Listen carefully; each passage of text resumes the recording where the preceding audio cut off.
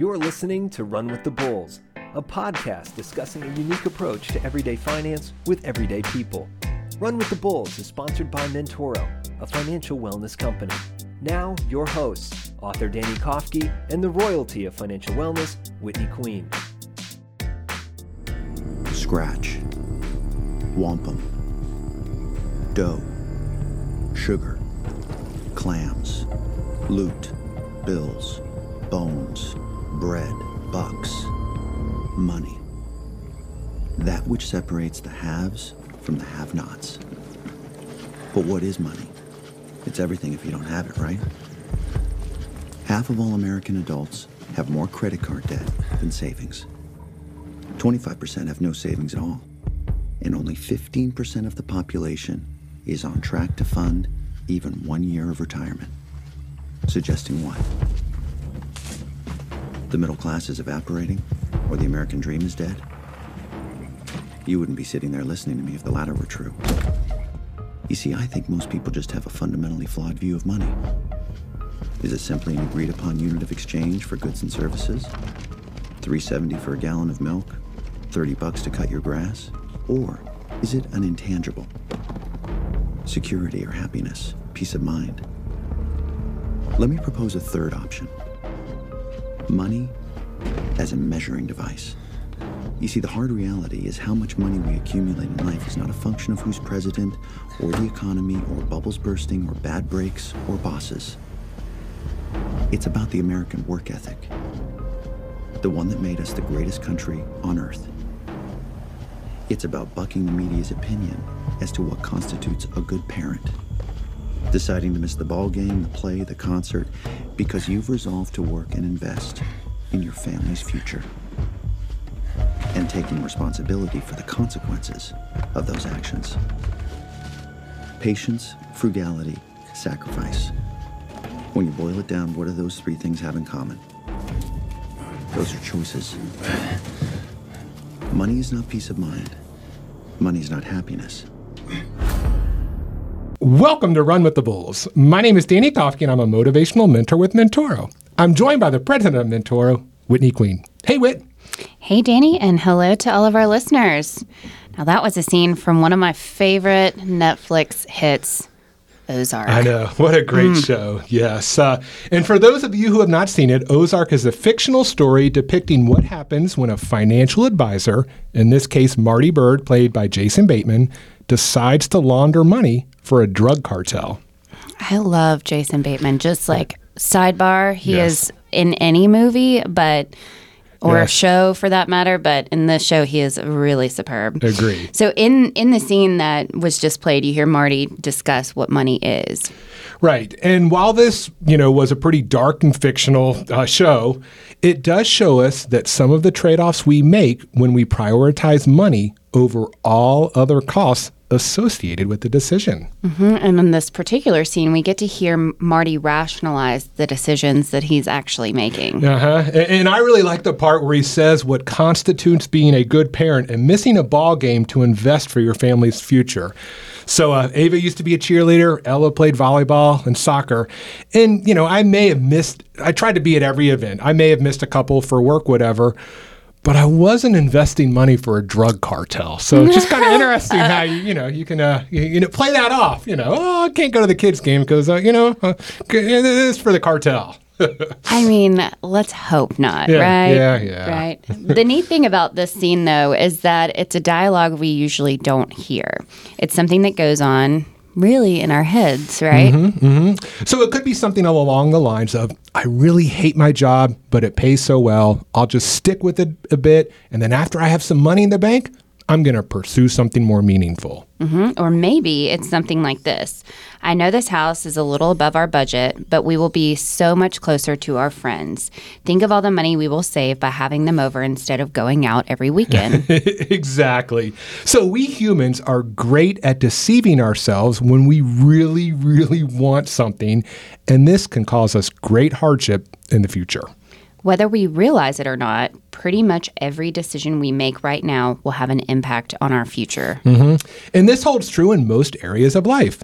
So for instance, if you want to be active in retirement, you have to put the work in now to make sure that you are physically fit. It can be very difficult to picture ourselves in the futures. We've talked about that before with the myopic vision. Yep. I mean, if we would see ourselves 30 years in the future, would anyone have ever smoked a cigarette? I mean, when you see those commercials and then you got the people with the holes in their throat, and no one would ever smoke a cigarette. Right. Or maybe not use the spray tan stuff that would just completely fry your body. I know that's one thing my mom points out. She's like, I have all these brown spots on my skin because I didn't use sunscreen. If you look like the lady in Something About Mary. Yes, like straight leather. Right, yes, exactly. So it's obviously over time you see the damage that these would do to you, yet still so many people smoke. Right. Still so many people don't use sunscreen. Correct. Without thinking what effects it's going to have on them in the future. Yep. And we have a way of placing a great value on what we want and downplaying the potential negative consequences of these decisions. So very true. When it comes to our finances, the cost of our decisions are almost never just monetary. And almost every decision you make about money involves trade-offs. Coming up after the break, a look at some of those financial trade-offs. Like what you are hearing on Run with the Bulls? Want a little more? Visit mymentoro.com and use organization code RUNWITHTHEBULLS to set up your free account today. Welcome back. In this episode, we are taking a look at the true cost of the financial decisions that we make. We started off with the fictional example. So while most of us will not work for a drug cartel, and if that is you, you may need to listen to another podcast, just kind of suggesting that. But this still holds true. Whenever you make a decision to improve your finances, you should weigh the impact this decision will have in other areas of your life. As a financial education company, we are all for you improving your financial situation. That's why we're here. Exactly. But not all decisions are that black and white. Correct. So for example, let's say you have the opportunity to double your salary. On the surface, this seems like a no-brainer. You're probably already thinking of what you will be able to do with that added income. But as Lee Corso on College Game Day likes to say, not so fast, my friend. Oh, I love Lee. So do you have headgear to wear, Danny? Oh, on Saturdays I got my... No, I don't go that it's far. It's a big elephant head, isn't it? No, not after someone retired. But we'll talk about that on another show. Right. So before making a decision, we need to look at areas other than just our bank account. For example, what if this job requires a 1-hour commute? Or maybe you're expected to work 50 hours a week. And that affected me. It was, I guess it was now 10 years ago where I was a teacher. At that point, I guess I was like my 10th year of teaching. And, I'd always looked around. I had a special ed class, so I had parapros, aides that worked for me. And some of their husbands were businessmen. They're traveling all the time. Just just sitting in the classroom every day. I drive 2 miles to work, 2 miles home. Like, it sounds exciting to travel. I want to do that. So I shortly, that next year I got out of teaching. And in fact, I was in the investment world, whereas one year I think I spent like 70 nights in a hotel, Hampton Inn breakfast. Trust me, they're not that good after the first day. You're like, ugh, Hampton Inn again. But I didn't think of that. And I remember it really affected me when the office, I was driving, my commute was 3 miles, then it turned into like 60 miles. So I was used to seeing both my girls at that time. Ava was in 4th grade, Ella was in 1st grade. And I remember it was like my first week at the new job. I came home, already dark, got stuck in traffic. Ella's young then, so she's already in bed. And I go to her room, say goodnight, love you. And she's like, Dad, I walked by your classroom today, and I wanted to give you a hug, but you weren't there. I just started crying. I'm such a horrible dad. What am I doing to my kids? They're going to be on Dr. Phil. But I did look at it, and it all worked out well, and it was perfectly fine. And that's, life's full of changes, and that's what happens. But I solely at that time was just looking at the paycheck, and I never even thought about the commute or missing my kids, not being at the same school and things like that. So with financial decisions, it always, usually most of the time, isn't just black and white. There's a lot of other issues that go along with it. Yeah, of course. I mean, we're emotional beings, and it's hard to compromise on things like that, right? But I think that that's something that we all have to keep in mind is what's the compromise? It's never going to be the perfect scenario all the time. So, I know someone else that I've worked with before said, as long as I'm home by my kid's bedtime, I can do other things, but bedtime's my shtick. I want to be home by that point, and so that's what I'm going to try to plan everything around. So you gotta figure out what that looks like. The important thing to do is to take a look at the non-monetary costs associated with the decision before you commit to it. Correct, and just to analyze, is it a trade-off you're worth willing to make? It may not make sense for you. It may make sense for you. So, for instance, your friend, maybe that's all they've been used to. Maybe they were in that industry when the kids were born, so they knew no different. Me, personally, when I look back, I knew completely the opposite. I was always home for them. I got home at 3:30. I drove them home. I drove them to school. So it was such this big culture shock change where it completely changed my life and what I was used to. So I think a lot of times just to say, if you are faced with something to change, there's a lot more than just the money to think about. 100%. Just keep in mind that most of the decisions that we make about money have an impact that goes beyond that financial spreadsheet. Yeah. And sometimes this impact can last a long time. Coming up after the break, a look at the sunk cost fallacy. Connect with us on social media. Search @Mentoro Group on Facebook, Instagram, Twitter, and LinkedIn. Welcome back. So Danny, have you ever let clothes you have worn in over a year continue to take up space in your closet because you just can't seem to get rid of them? Yes. Guilty as charged. I actually just this weekend, though, I did. So for Christmas, Tracy bought me 6 T-shirts. I have T-shirts that are probably 15 years. I don't know. There's holes in them and stuff. And she's like, you look like, she especially likes the white one. I don't think we're allowed to call them what we used to call them, but it's why don't you get rid of that? And I'm like, it's just kind of fun to actually I do it just to upset her. It's just kind of one of those things to have fun. That doesn't sound like you. Hey, you like this shirt? Yeah. Yeah. It's so fun. But no, yes, there are in there, I do have shirts that I probably need to get rid of. Yes. Yes.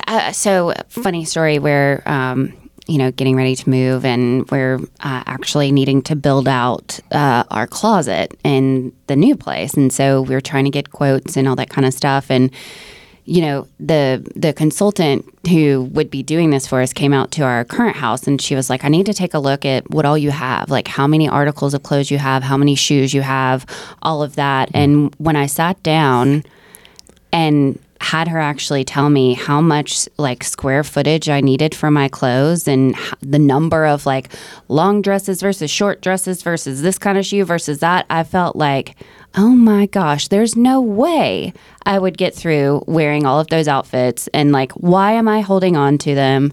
But, another way that this, happens is you follow through on plans you dread because you already purchased the tickets. Ugh. Yeah, pleading the fifth on that one. I know. Or you still end up going to the dinner or whatever. Yeah. So most of us have been there, done that, and probably will continue to experience certain situations in the future. This is what's referred to, though, as the sunk cost fallacy.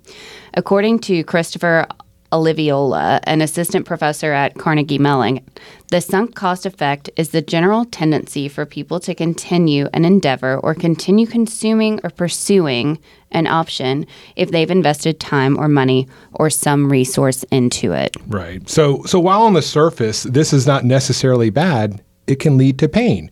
If you are continuing to pursue something that is important to you or bringing you joy, that's one thing.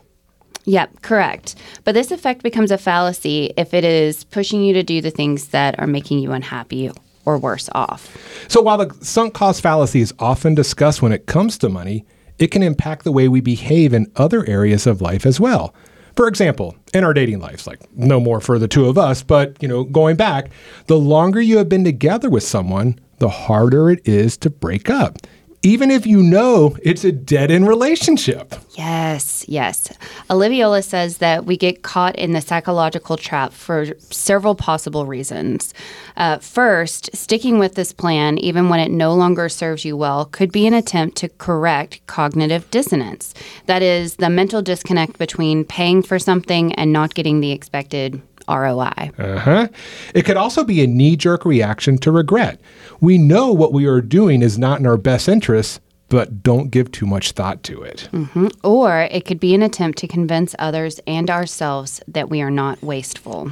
Right. And when we think about it, all of these reasons are not rational. I mean, the money is gone. If you buy something, it's gone. You're not getting it back. I mean, I guess with clothes and stuff, you could sell it, but you're getting a fraction of what you paid for it. But we try to convince ourselves that we have managed to recapture the loss of this money. So are you suggesting here that our money decisions are based on our behavior? Imagine that. Our behavior plays a role in our financial decisions. I know. We tease, but that is what we focus on here. Most of the decisions we make are based on our behavior. And that definitely shows in most of our financial decisions. So question for you on this, because this is bringing up some thoughts. Does, having a Netflix subscription that I just let roll over month over month over month when I never really watch Netflix, is that kind of the same? It is, because you think, it depends on how you look at it. Yeah. I mean, there's different rules of thumb. It just depends, like if it's just like one of those things, I may like a show in the future, so I'm going to keep it. But some would say, if you've had it, I don't even know, what is Netflix now, $9.99, $12.99, I don't even know what it is a month anymore. But you think, over this past year, I paid $140 for it. You know what? I'm going to find something that I'm watching to justify that. And then another month goes by, and then another month goes by, and you still don't watch it, and then it just keeps coming. So we know about those subscription-based models. That's why they're popular. We do. And, in thinking about it, I'm trying to compare this to my life. Like, obviously, the closet hits a little close to home. But in other aspects of my life, I just don't want to put in the work to try to figure it out. And, I get myself into a bind because I don't want to address it, or because I'm tricking myself into thinking that, maybe I will finally go watch that series. Right. So it's not, not all of our decisions are based on this, obviously, financial decisions. But sometimes like we just talked about some of those examples, we want a return on investment. That's just normal behavior. That's what humans want. We've put in the time, the energy, the money, the effort, whatever it may be. We expect something in return. So when we don't get it right away, it's like, it's very similar to gambling. I lost this time. Well, you know what? If I just did another $10, I'm going to win this time because I've already sunk this. People that buy lottery tickets all the time. This is the weekend. You know what? If I don't buy it this week, that's when my numbers are going to come in, and I've already spent hundreds of dollars on these things, and I'm going to miss out. So it just, a lot. There are a lot of ways that we do it. Don't always think of it like that, though. Yeah. Okay, cool. So Oliviola puts a nice bow on this by stating, what's done is done.